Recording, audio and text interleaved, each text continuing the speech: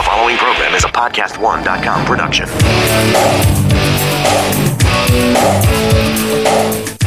It's great to have you here on the Clark Howard Show, where it's about you learning ways to keep more of what you make on the web, clark.com. When you have a question for me, clark.com/ask. Coming up in 20 minutes, today's Clarkrageous Moment is about you and me. Do you know that we generally greatly underestimate how long we're going to live? The implications with that are serious for you, your family, and your wallet. I want to address that in today's Clark Rage in just 20 minutes. And coming up in a half hour, I have an update on something that was a very popular thing we've talked about on the Clark Howard Show, and that is you being your own detective about having cancer. There are new developments that are going to make a lot of people safer, and I'm going to tell you how you take the information and use it properly for your own health and your own life, and that's coming up in 30 minutes. I want to talk right now about some trends going on with borrowing money. The number of people that are defaulting or going delinquent on car loans, credit cards, it's going way, way, way up. If you look at people who don't have the highest credit scores, the latest data from the Federal Reserve is that 6 million people are delinquent right now on their car loans of people who are at the lower end of the credit score spectrum. They don't give a number here about how many people with higher credit scores are delinquent, but 6 million car borrowers right now delinquent. That's not a good number. And with credit cards, the delinquencies have been rising, and they're up a meaningful amount, meaningful meaning that the numbers are climbing, and there's a greater possibility that the banks that issue credit cards are going to be writing off more credit card debt as uncollectible and repossessing more cars for loans that aren't paid. So different than last decade, when lenders let things get out of hand, lenders are tightening lending standards. After years where the pendulum swung, and particularly over the last 5 years, lending standards have become easier and easier for you to qualify for a car loan or a credit card. Know that depending on the lender you go to, it may be more difficult or the interest rate may be higher. This is an early look-see into a change taking place in the banking system and financial markets. So if you are someone who is looking to get a credit card and your credit's, let's say, good but not outstanding, before it becomes the thing with lenders learning to say no, like they did for a long time, it'd be a good idea for you to go ahead and apply for and get that credit card. The car loan thing is different. I've been spreading fear and gloom for the last 2 years about my fear and me being gloomy about where I felt we were headed with car loans. That people have been taking out extremely long car loans. And it's not at all unusual for someone to have a 5, 6, or 7 year car loan now. And the problem is you're pricing your life for perfection. You're stretching that loan to get a more affordable payment, being upside down in that loan for the entire time period you have the loan, meaning you always owe more on it than what the car is worth. And you have any kind of upset, reversal, unexpected circumstance financially, you're going to fall behind on the car loan. And so even more than I said before, if you are a payment buyer, you're basing what you're going to do with a car loan based on a monthly payment. If to get to that monthly payment, you need to take out a loan longer than 42 months, you're buying more car than your wallet can afford. It's just a fact. And it may mean you buy a used car or an older used car or a less expensive new car. I think about the new car market. And when I say car, I mean, could be a pickup truck, crossover vehicle, SUV, passenger car, minivan, whatever. All of them I'm calling cars. The average price that people are paying for a new one today is low to mid 30s, depending on how it's measured. And at the same time, there are a lot of vehicles for sale right now, very well equipped, very nice vehicles that you can buy brand new in the upper teens. And I just want you to think about the difference in what it does to your finances.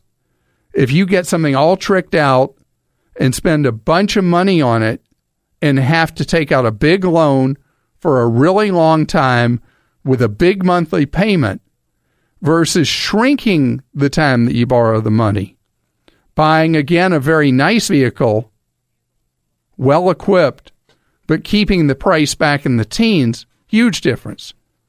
The other thing is the average cost of a used vehicle is half the average cost of a new one. Half. So when you're looking at being stretched, please don't do it to yourself. That new car excitement wears off pretty quickly, but the loan goes on and on and on. Dorian is with us on the Clark Howard Show. Hello, Dorian. Hi, Clark. How are you? Great, thank you. You want to try to understand something about what gives you your grade on how you're doing with credit. Is that right? Yeah. My question was, you often talk about keeping your available credit below 30, but around 20%. And you talk about credit cards all the time. My question was, does that number also include lines of credit, specifically home equity lines of credit? What a great question. And as a general rule, if you have a home equity line of credit with available credit, let's say of $50,000, which is a very common number for a home equity line of credit, the percent of that you're using would also factor, because a home equity line of credit many times is looked at as a personal line of credit, like a personal loan or a credit card. Right. So do personal loans also get factored into that, or is it just credit that's revolving like cards? Usually it's revolving, and a home equity line is a form of revolving credit. So an installment loan, like a car loan, a mortgage loan, would not be figured into the ratio for available credit. There's a clear correlation that the credit bureaus can demonstrate, and particularly FICO can demonstrate, that the percent of available credit someone's using of revolving credit is a direct indicator about when somebody is going to be a risky person to lend to. And so the way the math works, you pointed out the 30% thing, that someone who uses 30% of available credit is considered to be a low-risk borrower. Somebody who uses 10% of available credit is considered to be an extremely low-risk borrower, somebody who's likely never to be an issue with a default.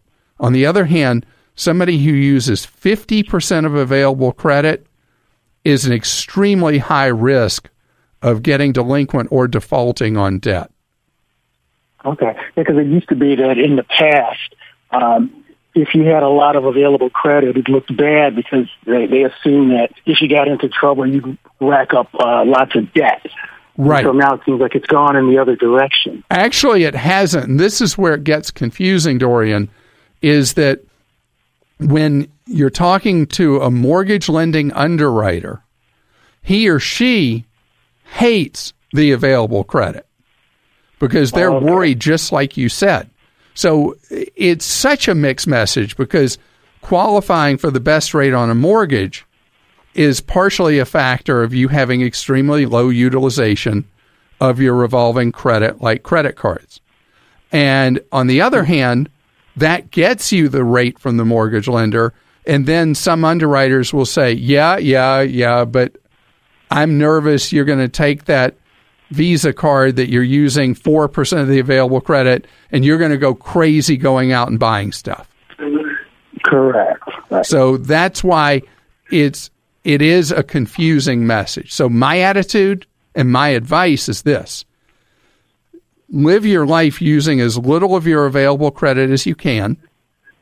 And if you get to the end of the line and it's time to close on a mortgage and the underwriter throws up a roadblock, at that time you may have to close a line of credit or two to get the mortgage through.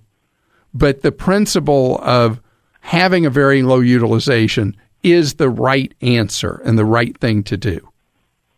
Okay, thank you very much. Thank you, and you have a great day. Dave is with us on the Clark Howard Show. Hello, Dave. Hello, Clark. So, Dave, you're paying off your home? Yes, in a couple of months, Clark. Congratulations. Thank you. Wow, that is the most wonderful feeling when... But Clark, it's really backwards when I share with you. I have no retirement set up at all whatsoever. I didn't use any. I don't have a Roth IRA. And also, I'm in the middle of transitioning to a job. So I'm unemployed, no retirement, but my house would be paid off in 2 months, in a couple of months. And can I ask how old you are, Dave? 55. 55. So you got some work to do in front of you. Yes, I do, Clark. I need some help. I really do. And that's why I was asking, does it make sense to continue paying $1,581 a year in home insurance when I really feel I don't really need it? Okay. So there are different issues. So when your house is paid off, take your homeowner's insurance deductible as high as you can, whatever your insurer will allow. And that will have the potential of cutting your premiums by a meaningful amount and keep your home insured. Because the purpose of having it, especially when you own your home free and clear, is if you had a real catastrophic loss, it burns to the ground or something, you want to know that insurance is there to rebuild it past that deductible. You don't want to take on the full risk of that after you've worked so hard to pay it off. I knew you were going to say that, Clark. All right, but let's talk about what you've got to do now at 55. You're going to be mortgage debt free. How much was your monthly mortgage payment? $1,050. And how much of that $1,050 was taxes and insurance? I actually have the information in front of me. 1 second, Clark. Okay. $337 sound correct? $337 for taxes and insurance. Yeah. Yeah. Okay, that's probably so it. So the reason I'm asking that is that means you're going to have $700 a month that you can start putting towards retirement as soon as you are in a position to be employed again at your new job. You start throwing money into retirement. You're 55, so you're allowed to do $6,500 each year into a Roth IRA. Correct. And you want to do that, so the first $6,500 of that you would throw into a Roth. And then, are you single or married? I'll be getting married by the end of this year. Well, congratulations. So then your soon-to-be spouse can do a Roth as well. Mm-hmm. And even if she is not working, she can do what's known as a spousal Roth and put money into it. Okay. Is that $6,500 also? Yes, it is if she's over 50. Okay. She is, correct. Yeah, so you can start building up meaningful savings right away. And have you seen I've got a simple step-by-step guide to setting up a Roth? Yes, I have. I went onto that site. I almost did it, but I got involved with something else. I have a nonprofit. I've been throwing a lot of money into Clark. I got to stop it. Okay. My passion is taking away my finances. Well, savings. you got to build up, or you'll be working forever. Right. And you've done a great thing paying off that mortgage. Now it's time to build up your nest egg for your future, so you don't have to work forever and a day. I just spoke with Dave, and we were talking about how he's 50 years old, 55, and he's just now starting to save for retirement. And there's something I want you to think about, and it's that when you are in your 50s or 60s, you've got to plan for a long, long, long time that you may be with us on this earth. Gus Sauter, who used to be the head of investments at Vanguard, did some calculations and shared some information as well from the Social Security Administration. And what happens to a 50-year-old man or woman? How long are they likely to live? And this is looking instead at birth, looking from age 50. And a woman is likely to live to 92, a man to 89. The key thing I want you to think about is so many people are focused on bagging work, often in their early 60s, and expecting to live to maybe the same age that their mom or dad lived. But the reality is you have to be prepared to live very possibly into your 90s or beyond, which means I want you to consider working longer than you intended, at least part-time, so that you don't leave yourself later in life flat out broke. Rocket Mortgage by Quicken Loans proudly supports this podcast. When it comes to the big decision of choosing a mortgage lender, it's important to work with someone you can trust, someone who's got your best interests in mind. And with Rocket Mortgage, you'll get a transparent online process that gives you the confidence to make an informed decision.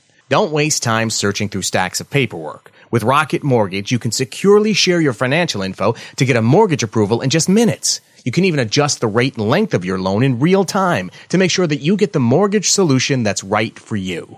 So whether you're looking to buy a home or refinance your existing mortgage, you can lift the burden of getting a home loan with Rocket Mortgage. Skip the bank. Skip the waiting. Go completely online at quickenloans.com/save. That's quickenloans.com/SAVE. Let Rocket Mortgage help you get the exact mortgage solution that you need. Go to quickenloans.com/save. Equal housing lender licensed in all 50 states. NMLSconsumeraccess.org number 3030.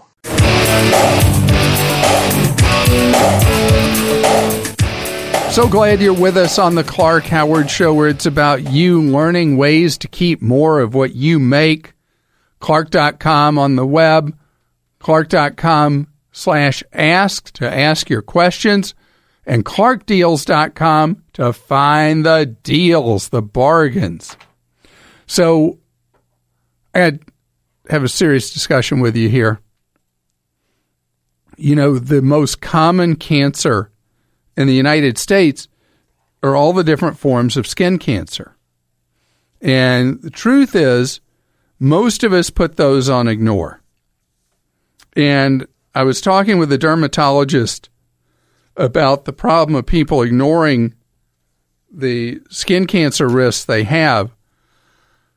And he was telling me a story, and he started tearing up about a longtime friend who kept ignoring something that his wife kept telling him, you know, you need to have that checked out, you need to have it checked out, you need to have it checked out. By the time he did, men often stall on anything medical.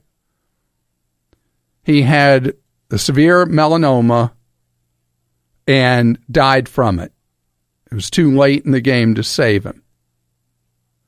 And his friend, this dermatologist, was telling me to remind people how important it is to check themselves out, have a partner or spouse check you out, check each other out. You see something that looks suspicious, an irregular mole or anything like that, you want to do something about it. Now, the reality, getting in to see a dermatologist for a check, for a skin cancer check, is not easy. the way reimbursements work, the whole economic system and that side of the medical business is that a dermatologist loses money doing a skin cancer check on you because of how poor the reimbursements are from insurance. It's more money for them to see you than what they get from the insurance company. And that's why dermatologists all spend their time on cosmetic kind of dermatology now, because that's how they can keep the doors open to their practices. So there's this real problem where you may even be motivated to see one and you can't get in there to see him or her, and time could be your enemy. Well, the great news is that there are things you can do yourself. And I've talked before about the app that you pay $40 to have a mole or a suspicious spot checked.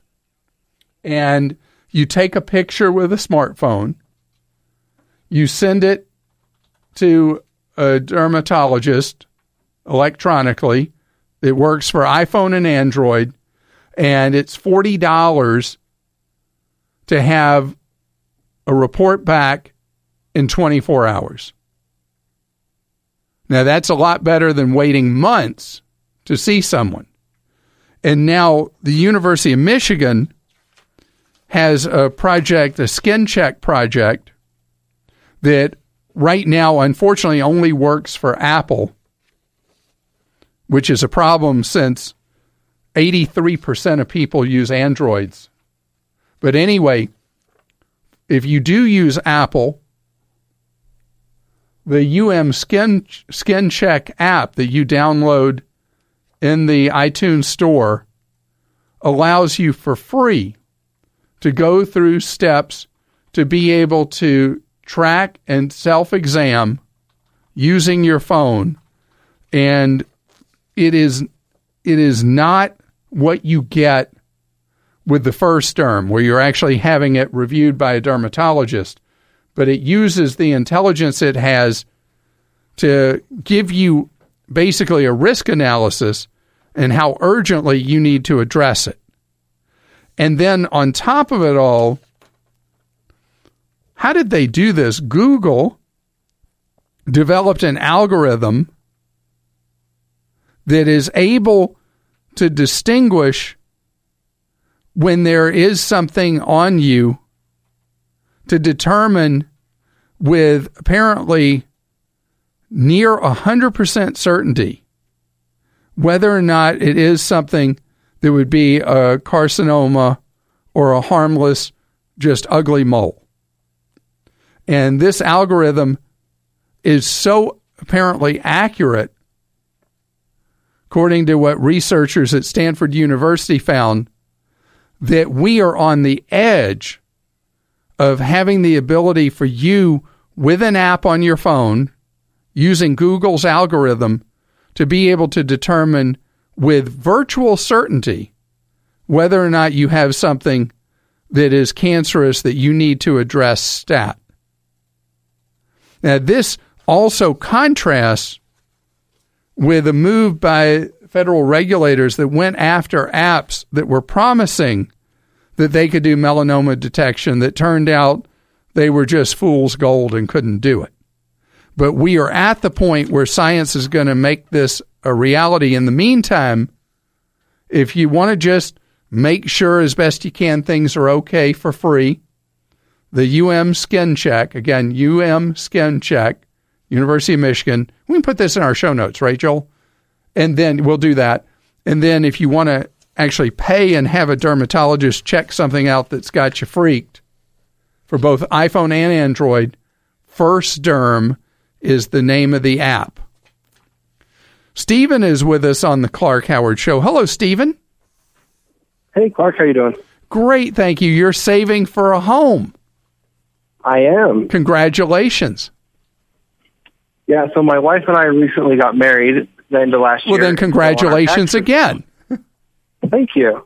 And so on our tax return, we got a little bit more back than we were expecting, and we're wanting to start saving for a down payment probably 10 years from now. Oh, my goodness, you're an advanced planner. I have never had anybody ever call me about saving for a down payment on a house or to purchase a house who said it was something they were doing 10 years out. That's amazing. We're trying to plan ahead a little bit, avoid some of the PMI and other problems that come with little down payments. And so we're just wondering what is the best place to put our money in, if we should just put in a Roth IRA and then withdraw it when we need it, or if if you've got a 10-year window, that really changes the answer, and you are right that just continuing to make your deposits in your Roth IRA and the freedom you have to withdraw contributions a decade from now with no consequence in terms of penalty or tax would be a very intelligent strategy. And with a 10-year window, you can take more risk with the money than you would what would be really considered to be short-term risk, but long-term smart, than you could if you were doing something like putting money in a savings account today. You're going to be lucky to earn a hair over 1%. Yeah. So, and the savings would be taxed each year. What type of fund would you recommend? Would you do a target retirement fund or? I would do a balanced fund like the Vanguard Star Fund.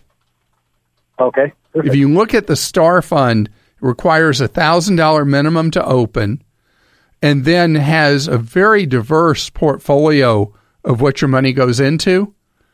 And you do stand the risk in the shorter term. At some point we could have a correction. We will have a correction in the stock market. And you could think that I gave you the worst advice ever by telling you to put money at risk in investments.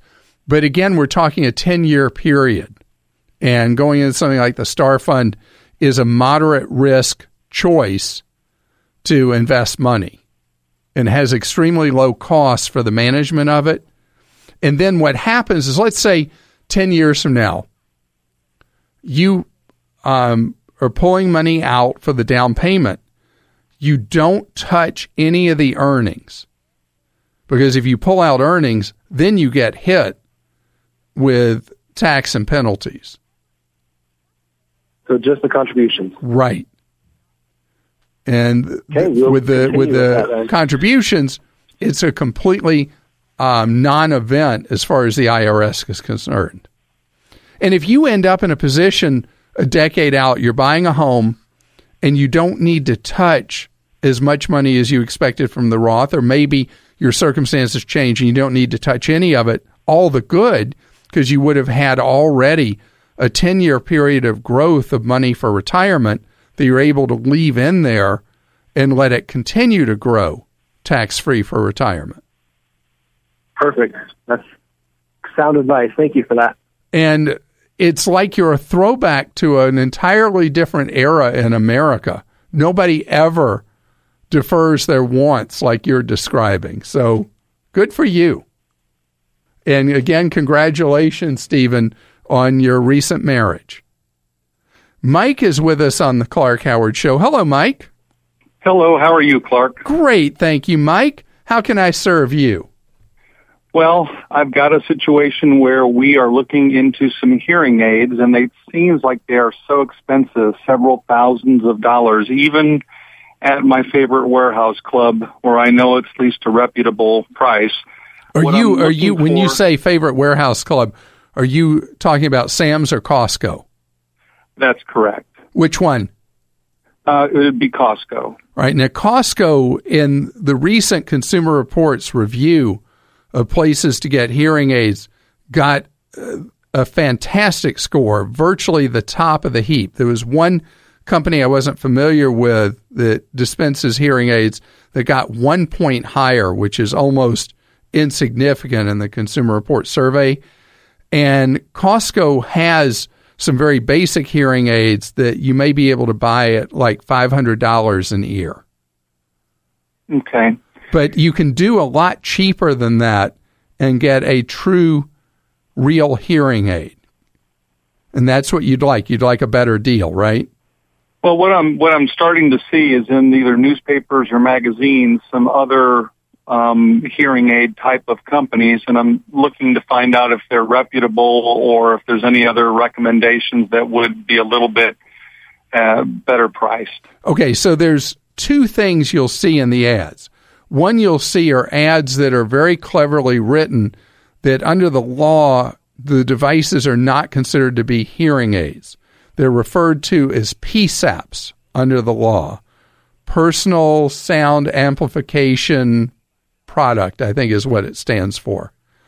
And those are being very heavily promoted on the web and, as you mentioned, in newspaper ads. And people are selling those from anywhere like under $100 to typically capping out around $300.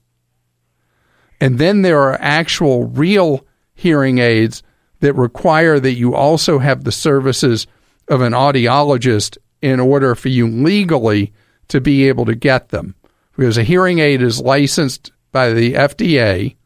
A PSAP, you and I could go start our own Mike Clark PSAP company. Mm-hmm. Now, there is one that's kind of a step in between that I've mentioned, and I'd like you to look at the website. It's ihearmedical.com. IHEAR medical.com. And they sell a hearing aid for $299. They also sell a FDA-approved test kit where you can do your own actual fully FDA-approved ear test for $49. Okay. Because the way the business works right now is a lot of places do the hearing test, quote unquote, for free. And then they make the massive markup on the hearing aids. Is, to my knowledge, we're the only country on earth that uses this business model. And so iHear Medical gets around that by you actually paying for the hearing test, and then you get the really inexpensive true hearing aid. Okay. So, have you heard anything about them or any others that are reputable so we don't spend money on something that isn't worth $1? Okay, so the thing with hearing aids, this is going to sound terrible. It doesn't matter if you spend $5,000 on hearing aids. The customer satisfaction with hearing aids is extremely low. So that's why I'd like you to start off with something much less expensive and see if you can find one you're happy with before you spend $1 zillion. It's time for you to take over. It's Ask Clark. That's where you post a question for me at Clark.com. Joel posts your question for you. And Joel, who you got? Clark got a, first off, she wants to say thank you. Joe wrote in, says, I bought 3 ferns at Home Depot for $15 each, then went to Walmart where they were $9.97. I was mad at myself. I called Home Depot, as you've suggested before, and they told me to come back in with my receipt for a difference refund. Also, I used the website autoslash.com for a 10-day rental. I booked a compact car for $450. I've received 4 reductions, and now it's down to just $220 for a full-size car a month later. You've saved me over $255. Actually, you did the work for yourself. AutoSlash is a really interesting website that a lot of the car rental companies now have become hostile to, that you book a car rental in advance of your trip, and then it continually reshops and rebooks you every time there's a lower price on the car rental. Paul wrote in, he says, I've got a Chromebook that I use for everything, but I want to start using it just for banking, and I've heard you mention on many occasions. Would it be okay to set it back to just the factory settings and use it for banking, or do you recommend that I have to purchase a brand new Chromebook in order to use it for that purpose? I would think it's absolutely fine to do factory reset and use it as your bill-paying computer. And the other thing that a techie called in and said was very important is that with a Chromebook used just for bill pay, you should establish a second Gmail address that is only used for that computer, because with a Chromebook, you set it up with the base of it being attached to a Gmail account. and everything builds from that. So if it's your existing Gmail account, that computer could end up with problems just because it's tied into everything else you do. So do factory reset, set up a new Gmail account, use that Gmail account only for that computer, and then, of course, you'll never read email or anything like that on that computer. It stays pure, just used for financial services like bill pay. So far in 2017, Forbes and Podcast One have already launched 3 highly acclaimed shows. The Interview with Steve Bertoni features the business world's most interesting names, like Adam Carolla, Twitter founder Sean Rad, and Hollywood's own Jessica Alba. So I spent a lot of my childhood in hospital bed. Under 30 with Steve Goldblum talks to the movers and shakers, like Nation Builder CEO Jim Gilliam and NFL big game winner Martellus Bennett. Guys are afraid to be themselves because of their marketing doom. And The List with Art of Charm's Jordan Harbinger. We'll get behind-the-scenes insight and information that doesn't make the print cut. Next up, Sports Money with Mike Ozanian talking to team owners, athletes, and industry leaders about the enterprise and money behind supreme athletic competition. Forbes on Podcast One. Not just entertaining, informative. Subscribe now at iTunes, and don't forget to rate, review, and share.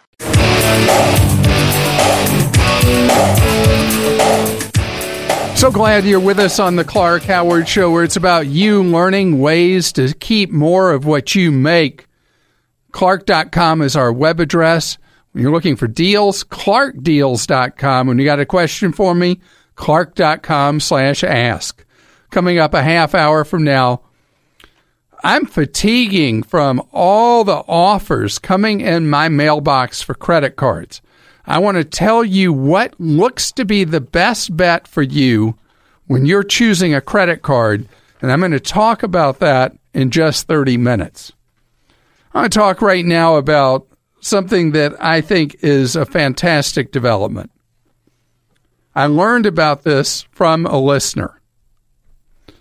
You can help out organizations that are doing fundraising by having online auctions, and you can end up with potentially a great trip, free airline tickets, who knows what, and you help out the charity and you get the prize too. If you've ever been to charity balls, charity functions, there will be silent auctions, there will be live auctions, but this is the silent auction item.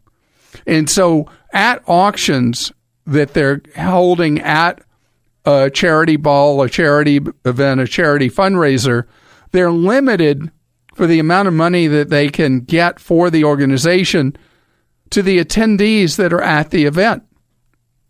And that narrows the potential pool of donors, the potential pool of bidders. So now there's a website called biddingforgood.com where charities post what people have donated, and you choose if it's something, you see something you really like, you think, I'd love that. And I love that group. You know, I love that ballet, or I love that that group working, you know, like American Heart Association or whatever it is. And I'd like to have that item. I'd like to help that group. Now, the money that you bid on something is only partially tax deductible if the money you donate, because it all depends on the value of the item that you bid on. Generally, people that are bidding at biddingforgood.com are bidding on items where they're getting a real deal on it. Charity's still getting the proceeds, but you're not going to get a deduction because the value of the goods or services that you won the bid on may exceed the value of your donation. So then you get no deduction, but you get the deal. I did something about 10 years ago. I was at an event, and there was a painting by an artist that my wife loves. I would know a good piece of art if it hit me over the head. But my wife, you know, she's into that sort of thing. And I saw the name of the artist. So I called my wife and I said, do you want me to bid on this? Nobody's bid on it. And so I bid the minimum and got it. And that item, I'm thinking about the dollars and cents. She's thinking about, because she's not going to sell it anyway. But I ended up buying the item for today. The value of it is at least 15 times what I got as the minimum bid on it. The charity got that money. I got what turned out to be a steal of a deal, and I made my wife happy all at the same time. But again, I was in person. And with this website, you can look, divided out by the type of stuff. Like for me, I immediately go to travel. And it's got a shop travel button. And you see everything that is up for charity auction right now for stay at a hotel or a beach trip or whatever. And again, many times you can help out an organization by giving them money on an auction item nobody else has really wanted or the price has been low on it. You know you're getting a deal. You bid on it. They get the money. And as best I can tell, this is completely a legitimate, honest, above board kind of process at biddingforgood.com. And so if you want to steal a deal, well, maybe you can. So should I click on something from me or something from my wife? Here, something from my wife. A spa vacation. That would definitely be for her, not for me. And several of the deals here are a fraction of their supposed retail value. So who knows? Maybe so. Brian is with us on the Clark Howard Show. Hello, Brian. Hello, Clark. How are you today? Great. Thank you, Brian. How can I serve you? Well, sometimes my wife and I would like to do sort of a last-minute getaway, and I always have a hard time finding reasonable tickets for, say, a week or 2 weeks out. Is there any way that that's even possible? So the airlines have tried to cordon off their best airfares for purchases that are 21 days or further out. They don't have the 21-day advance purchase requirement anymore. But what they do is they use technology that basically goes under the overall name dynamic demand pricing, where the cheapest fares disappear roughly 3 weeks out. Because what they're trying to do is they're trying to keep business travelers from getting any of the cheap seats, because most business travelers are booking travel much closer to departure. But those patterns are breaking down right now, and I'm going to tell you how to take advantage of them. Are you and your wife willing and interested in doing international travel? Oh, definitely.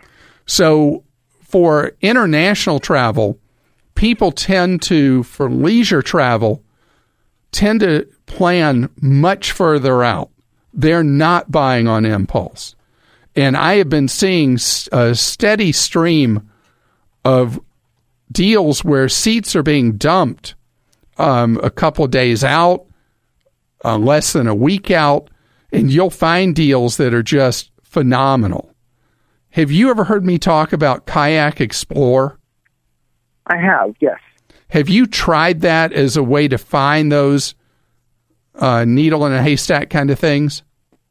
I have once or twice, and at least one of the airlines that it shoots me to tends to have a very reasonable price one way, and then when I check way back, it's many times higher for that return trip ticket. Have you been using Google Flights at all? I haven't. I should be, I guess. Because no, if you go to google.com/flights, it's the world's best airfare search engine. And okay. I use it. What I do is on my computer, because I'm obsessed with this stuff, I will use one tab I'll have open to google.com/flights. The other tab I'll have open to Kayak, where I'm doing the fare matrix you can put up. Mm-hmm. Do you know what I'm talking about? Where you do plus or minus 3 days on departure and return. Right. And then the third one, I'll have Kayak Explorer up, and I'll see something on Explorer, and then I'll go pop it in on Google Flights and on Kayak's fare search with the matrix, and it's tedious. But you go back and forth, and you keep trying till you find a combination that'll work. And are you familiar with Scott's Cheap Flights? No, I've never heard of that one. All right, so the guy's name is Scott Keyes, and he has this website called Scott's Cheap Flights, and he operates on a freemium business model where you can get a stripped-down email notification from him at no cost, or if you really get into it, you can subscribe to fare updates, and he will hit you with these surprise fares that can be used immediately or used at different points in the future that are things that you never find on your own. I just on that website, and that looks like something I'm definitely going to have to try. And I've talked to Scott. He is the nicest guy, and he uses a method of searching for fares that is, talk about tedious, it's tedious plus, but he just works it and works it and works it and finds these fantastic deals. In addition, for international, look at Turkish Air if they serve a market near you, and look at Emirates, Etihad, and Qatar Airways, because these airlines have added so much new service in the United States and have been offering fares internationally that are generally screaming deals. I love to hear that. I hope we've made a trip of ours come true soon. All right. Well, again, be prepared when you see a deal. You just pounce on it and buy it and go. And I think about over the years, I've been to every continent except Antarctica, and I've been to so many places in the world I never would have seen if I picked a place first. I always pick the deal and then figure out why I'm going to the place the deal is at.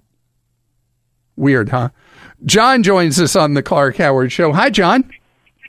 Hey, Clark. Thanks for taking my call. I've learned a lot from you over the years. Well, thank you very much. You have something that's been pitched to you. You want to run by me. Tell me. Absolutely. I've heard you talk about long-term care insurance, but mostly the traditional type. And I was introduced to an insurance agent by my estate planning attorney who recommends a whole life policy that has got the ability to be used for a certain amount of long-term care insurance, up to 10 years at a certain amount for both me and my wife. It's a very smart move by the insurance industry, because the long-term care market has mostly exploded because the number of people who've claimed long-term care has turned out to be far larger than the insurance actuaries expected.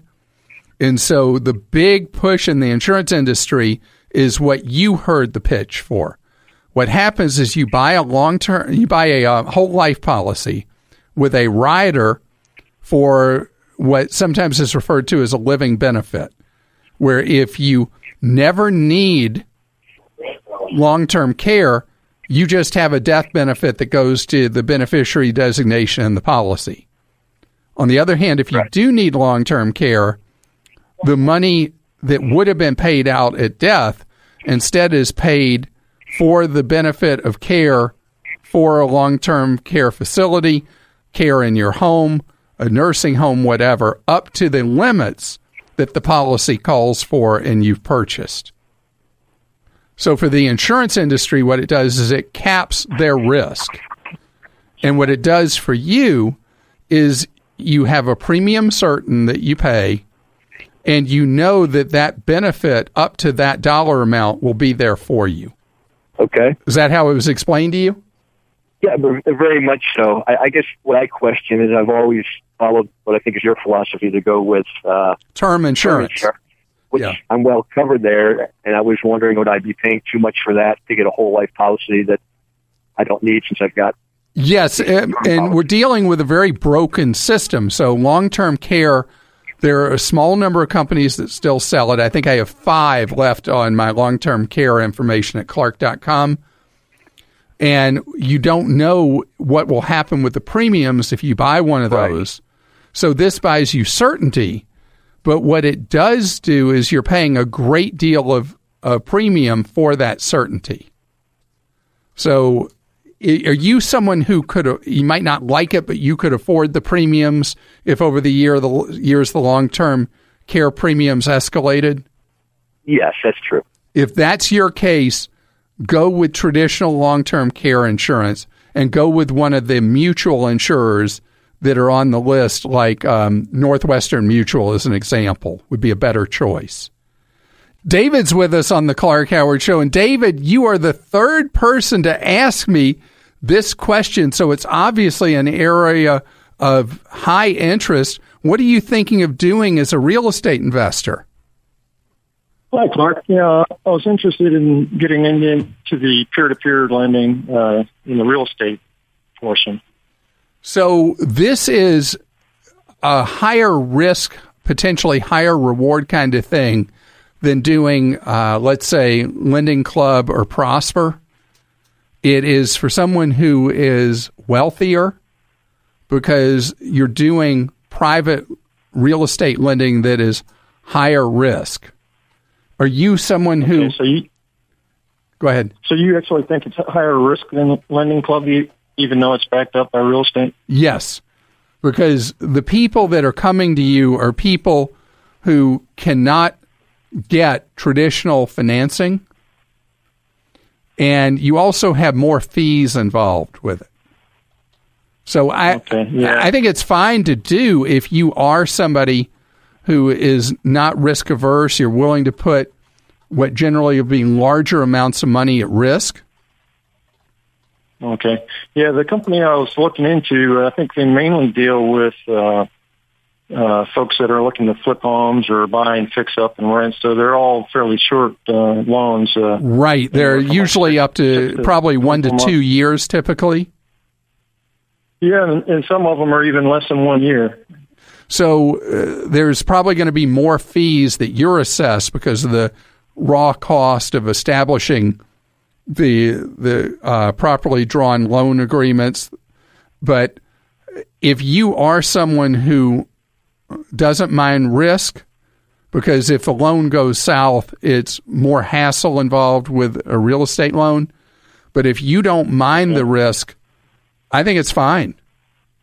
Okay. Yeah, the company I'm looking into, you can get in as low as $1,000 per I'm not concerned. You're not going to make any money if you're just putting in $1,000. You got to be putting significant money in for it to be worth the effort and the fees involved for you to be a real estate investor in this kind of way. You know, when you're a kid, there are a lot of things that you think exist. Unicorns, dragons, mermaids, you name it. When you're a kid, it's real. But when you find out later that they don't, well, it's kind of disappointing. Of course, as you get older, you get over the disappointment. But when you're looking to buy a car, there's nothing worse than finding the one of your dreams online, and then you find out later it doesn't really exist. It's not true. That's why at TrueCar, they show you real pricing on actual inventory. This isn't pricing offered to you by TrueCar. It's an actual VIN-based price from a TrueCar certified dealer in your area. Real prices. And these aren't just any dealers either. TrueCar certified dealers are a carefully curated network of dealers committed to transparency. They offer competitive prices and a faster, easier buying experience for you. It's a fact. TrueCar customers are more likely to enjoy a faster buying process when they connect with the TrueCar certified dealers. And, on average, they save over $3,000 off the MSRP. So when you're ready to buy that dream car, visit TrueCar and enjoy a more confident car buying experience. Some features not available in all states. Stay tuned for 60 seconds of AP News headlines right after this podcast.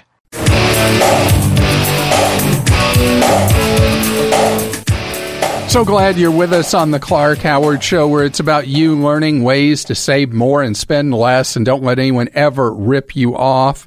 Clark.com is our website. You want to follow me? Facebook.com/Clark Howard.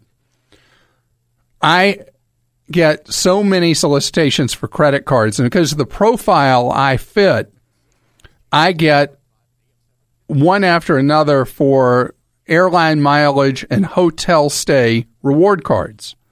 And they are real crowd pleasers because people just love the fantasy. They're going to be able to travel, go to exotic places, whatever. But for most people, the travel reward cards are a bad deal. Because for the travel reward cards to work for you, since you've got to pay usually with a meaningful to high annual fee, you need to be charging a giant amount of money. Someone who, let's say, owns your own business, and as a result, you're able to run an enormous amount of your business expenses through on that reward card, and then you scarf all the points, all the miles, and you take yourself and your family or whatever on trips. Or you travel a lot for work, and you're loyal to one airline, and having their card gets you enough privileges when you fly on that airline that it's worth the giant annual fee. Or you're somebody who has a lot of expenses for work that you reimburse for, and you can run those through on a mileage card, and it pays off for you. But generally, a mileage card from an airline only pays for somebody who mega charges. The general rule I have is a minimum charge volume per month of $5,000. That is a tiny sliver of the market. Very few people are ever in a category like that. And then on top of that, those cards only pay if you pay your balance in full every month. The reason is that the interest rates charged on those mileage reward cards and hotel stay cards, huge interest rates. So the whole value of the points is destroyed by the interest you're paying. Most people who pay balances in full and charge what most people charge, which is a relatively, compared to the numbers I'm talking about with the airline and hotel stay cards, charge a relatively small dollar volume per month, or average a small dollar amount per month, are much better served by a card that simply pays you cash back. Cash. Cash is king. And now you can get a card that pays you 2% cash back, which is tremendous. Everything you charge, you get 2% cash back. There are cards that only do stuff like that in limited categories, but the Citi Double Cash card from Citibank, you want to see about it at citi.com/doublecash, pays you effectively 2% cash back on everything you do. Fidelity Investments, the big stock brokerage firm, has a card that pays 2% cash back. In fact, Fidelity's been doing that for years. That's just a plain, simple, great deal. Costco members have a fantastic cashback card. You get 2% cash back for anything you buy in Costco or Costco.com. You get 3% cash back on all travel, all restaurants. And I don't buy gasoline, so I think it's 4% cash back on gasoline, I think is what it is. Sam's Club, if you live in a Sam's Club territory, Sam's has recently improved their Sam's Club MasterCard to make it somewhat more competitive with the Costco card, but they don't give you the 2% cash back for shopping in Sam's. But they give you 3% on restaurants, 3% on travel. So obviously, a combination of cards works best in the cashback space. But again, only if you pay your balance in full. Now, if you are a mega charger, though, there is a card that Chase has that has a giant annual fee that you can only get if you live near a branch of Chase. And you go into Chase, and you get their fancy-dancy card, and they rebate to you as you travel, and it's really only for people who travel a lot, a big chunk of the annual fee.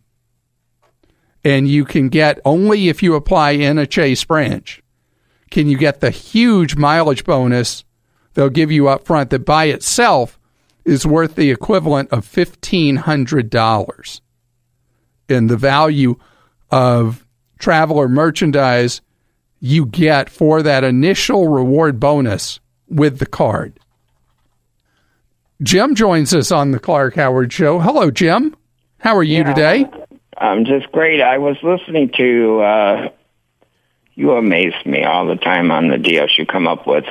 On that last one that you mentioned about those charge cards, I think also it's relevant, besides giving money towards the travel, that they give their that you can use that card and they don't change for the currency, because most cards, they offer a decent amount, like you mentioned. They charge you 3%. That is such a good point that I forget to mention for people. I saw that and I said, God, he's so efficient. He's got to realize, you may lose out paying for the card, but in the long run, if you charge, you gain, because say if you're overseas, you can get a airline to fly overseas somewhere cheaper than booking it from here. Mm-hmm. So therefore, but if you use a regular card, they're going to dock you 3%. That is a very good point. And I have one travel card I have is a foreign card that I have so that when I travel to places that you have to have chip and pen, but I use it sparingly when I'm traveling because they charge me 3% to use it. It's a travel specialty card that I get from another country, and they still charge me the 3% ripoff fee. So I only use it where I have to have that pen. And you're right. The advantage to using cards, like whenever I get these people calling me, I said, first of all, I don't revolve. So you tell me what you're going to do for me, and you got 30 seconds to do it, or I'm hanging up. You're tough. Yeah. Hey, like I said, I'm just like you, except I don't have the radio show. I've done everything plus what you've done. I even back in the old days when they said they were going to knock off 2 pennies on a stamp if you took advertisement, I was waiting for those stamps to come out. I so wanted to do that when they were offering that with the advertising. Right. Now, you probably got into it that where they had that Ponzi scheme on cereal, and I was one of those clubs, and I got in and I thought, God, this is a good deal.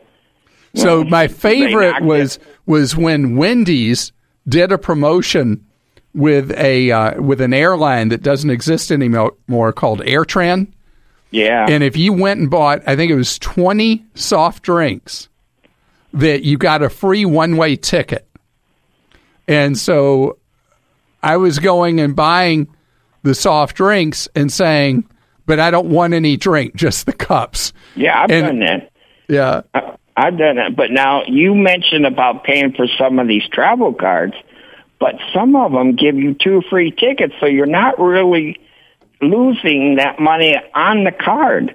As long as you can it after that first year. And the reason I called you is, yes, I go in when I want to buy a new car, since I'm in Indiana, I wait for towards the end of the month, the worst snowy day.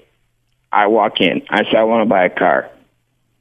And I naturally get it on the storeroom. I spend 3 hours. In fact, I spent so much time with one. The guy offered me a job. He says, you want to work for me? You're really good. Oh, that's funny. When I went to Egypt, the same thing happened there. I turned out, it was a paradise. All you do is wheel and deal. I was in heaven. That is so funny. Skills. Yeah, I told the guy, I told the cab driver, I said, now look, I'm going to tell you an idea that's going to make you $3 million. if you'll drive for me for free from now on. And guess what? He did drive you for free. He drove me for free, except I needed another cab because my group got so big because they saw how good I was at wheeling and dealing with these people. I said, no, this is, like I said, I told my wife, this guy could be my brother. So when you buy a car, my skill. What do you do when you go buy a car? I go there, worst day on the planet, and I figure out the lowest possible amount, and then I go lower then. And this guy said, I can't do it. I says, you can, or I'm going to leave. Because I'm not playing.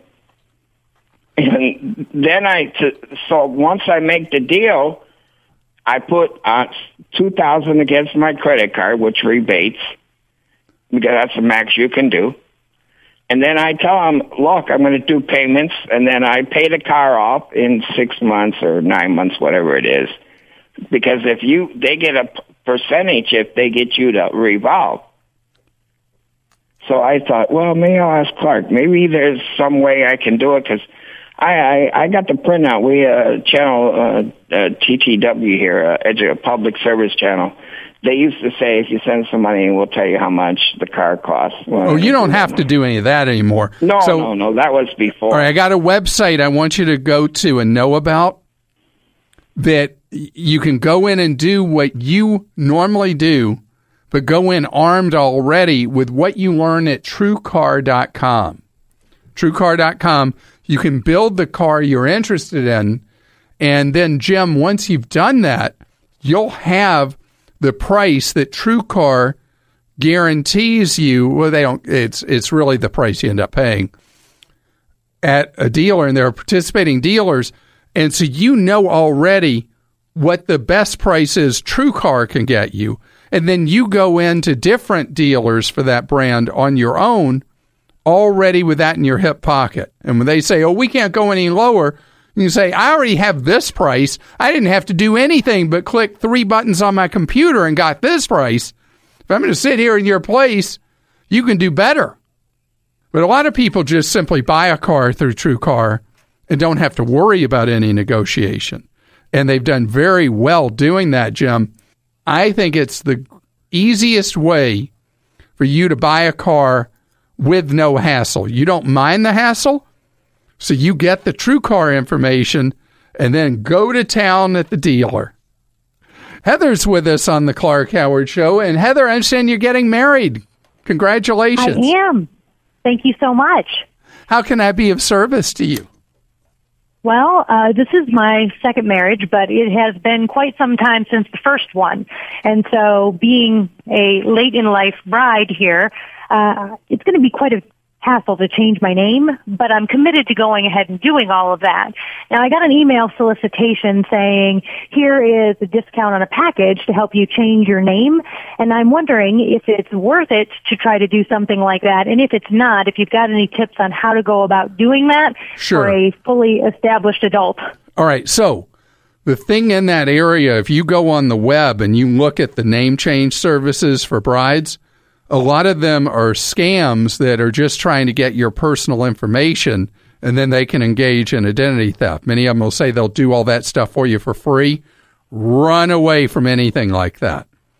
And if you do go to a service to do name change, there are 2 in particular that are considered to be completely legit and don't charge that much money to do all the name changing for you. One of them is the big wedding chain, David's Bridal. And the other That's actually where my solicitation. Oh, is that who solicited you? Mm-hmm. And the other one is, do you know the website, thenot.com, K-N-O-T, the Knot? I do. So they have one called Hitch Switch. Say that 3 times. Hitch Switch. And it and the David's Bridal service are both very legit. How much is the one from David's Bridal?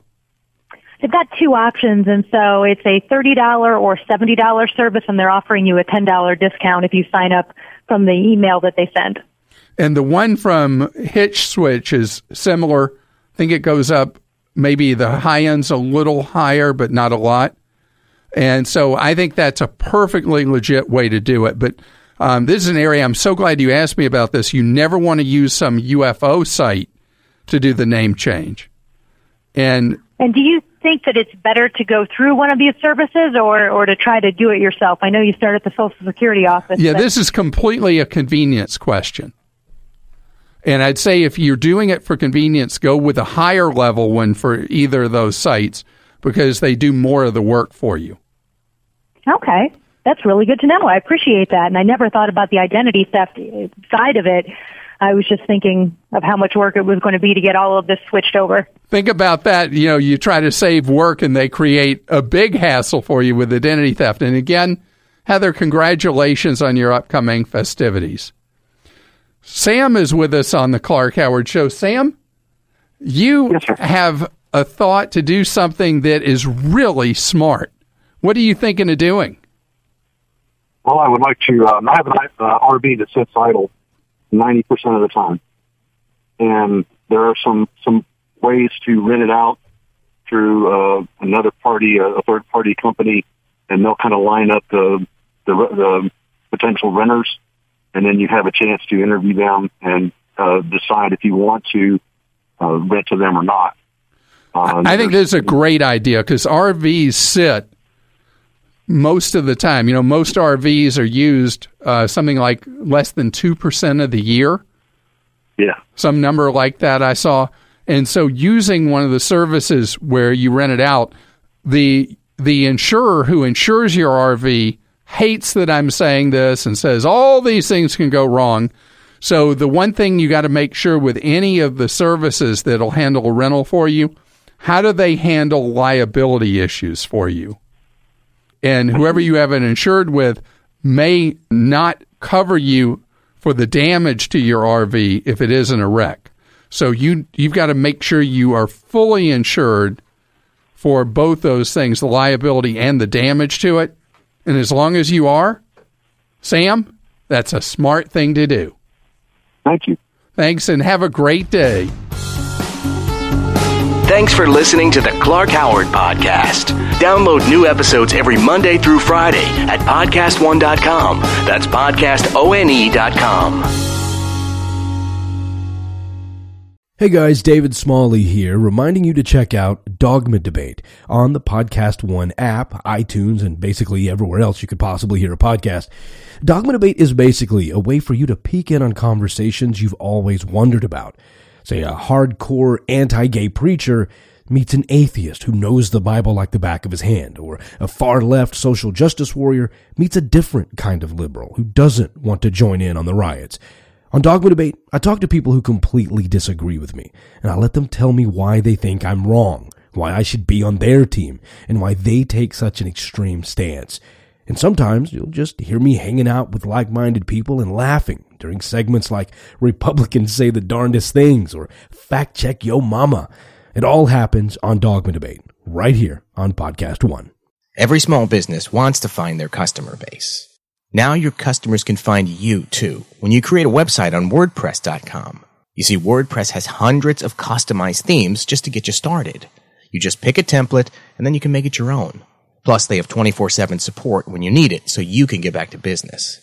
Come see why more websites run on WordPress than any other platform. Go to WordPress.com/podcast, and you'll get 15% off your website today.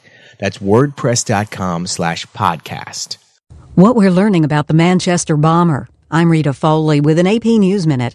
The father of the alleged Manchester suicide bomber says his son didn't do it. We don't believe in killing innocents, he told the AP. But the father reportedly was a member of an al-Qaeda-backed group in Libya years ago. That, according to a former Libyan security official. Meanwhile, police have carried out raids on a block of apartments in Manchester. Witnesses say they heard explosions. Alan Kinsey was a neighbor of the alleged bomber. The actual family that had been there, I'd never really come across them in bad ways. It was always, even when I said hello, they never seemed to speak back to you. It was just like kept themselves to themselves, and that was about it.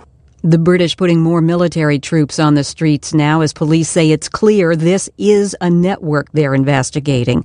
President Trump has arrived in Brussels for NATO meetings after a visit this morning with the Pope at the Vatican. I'm Rita Foley.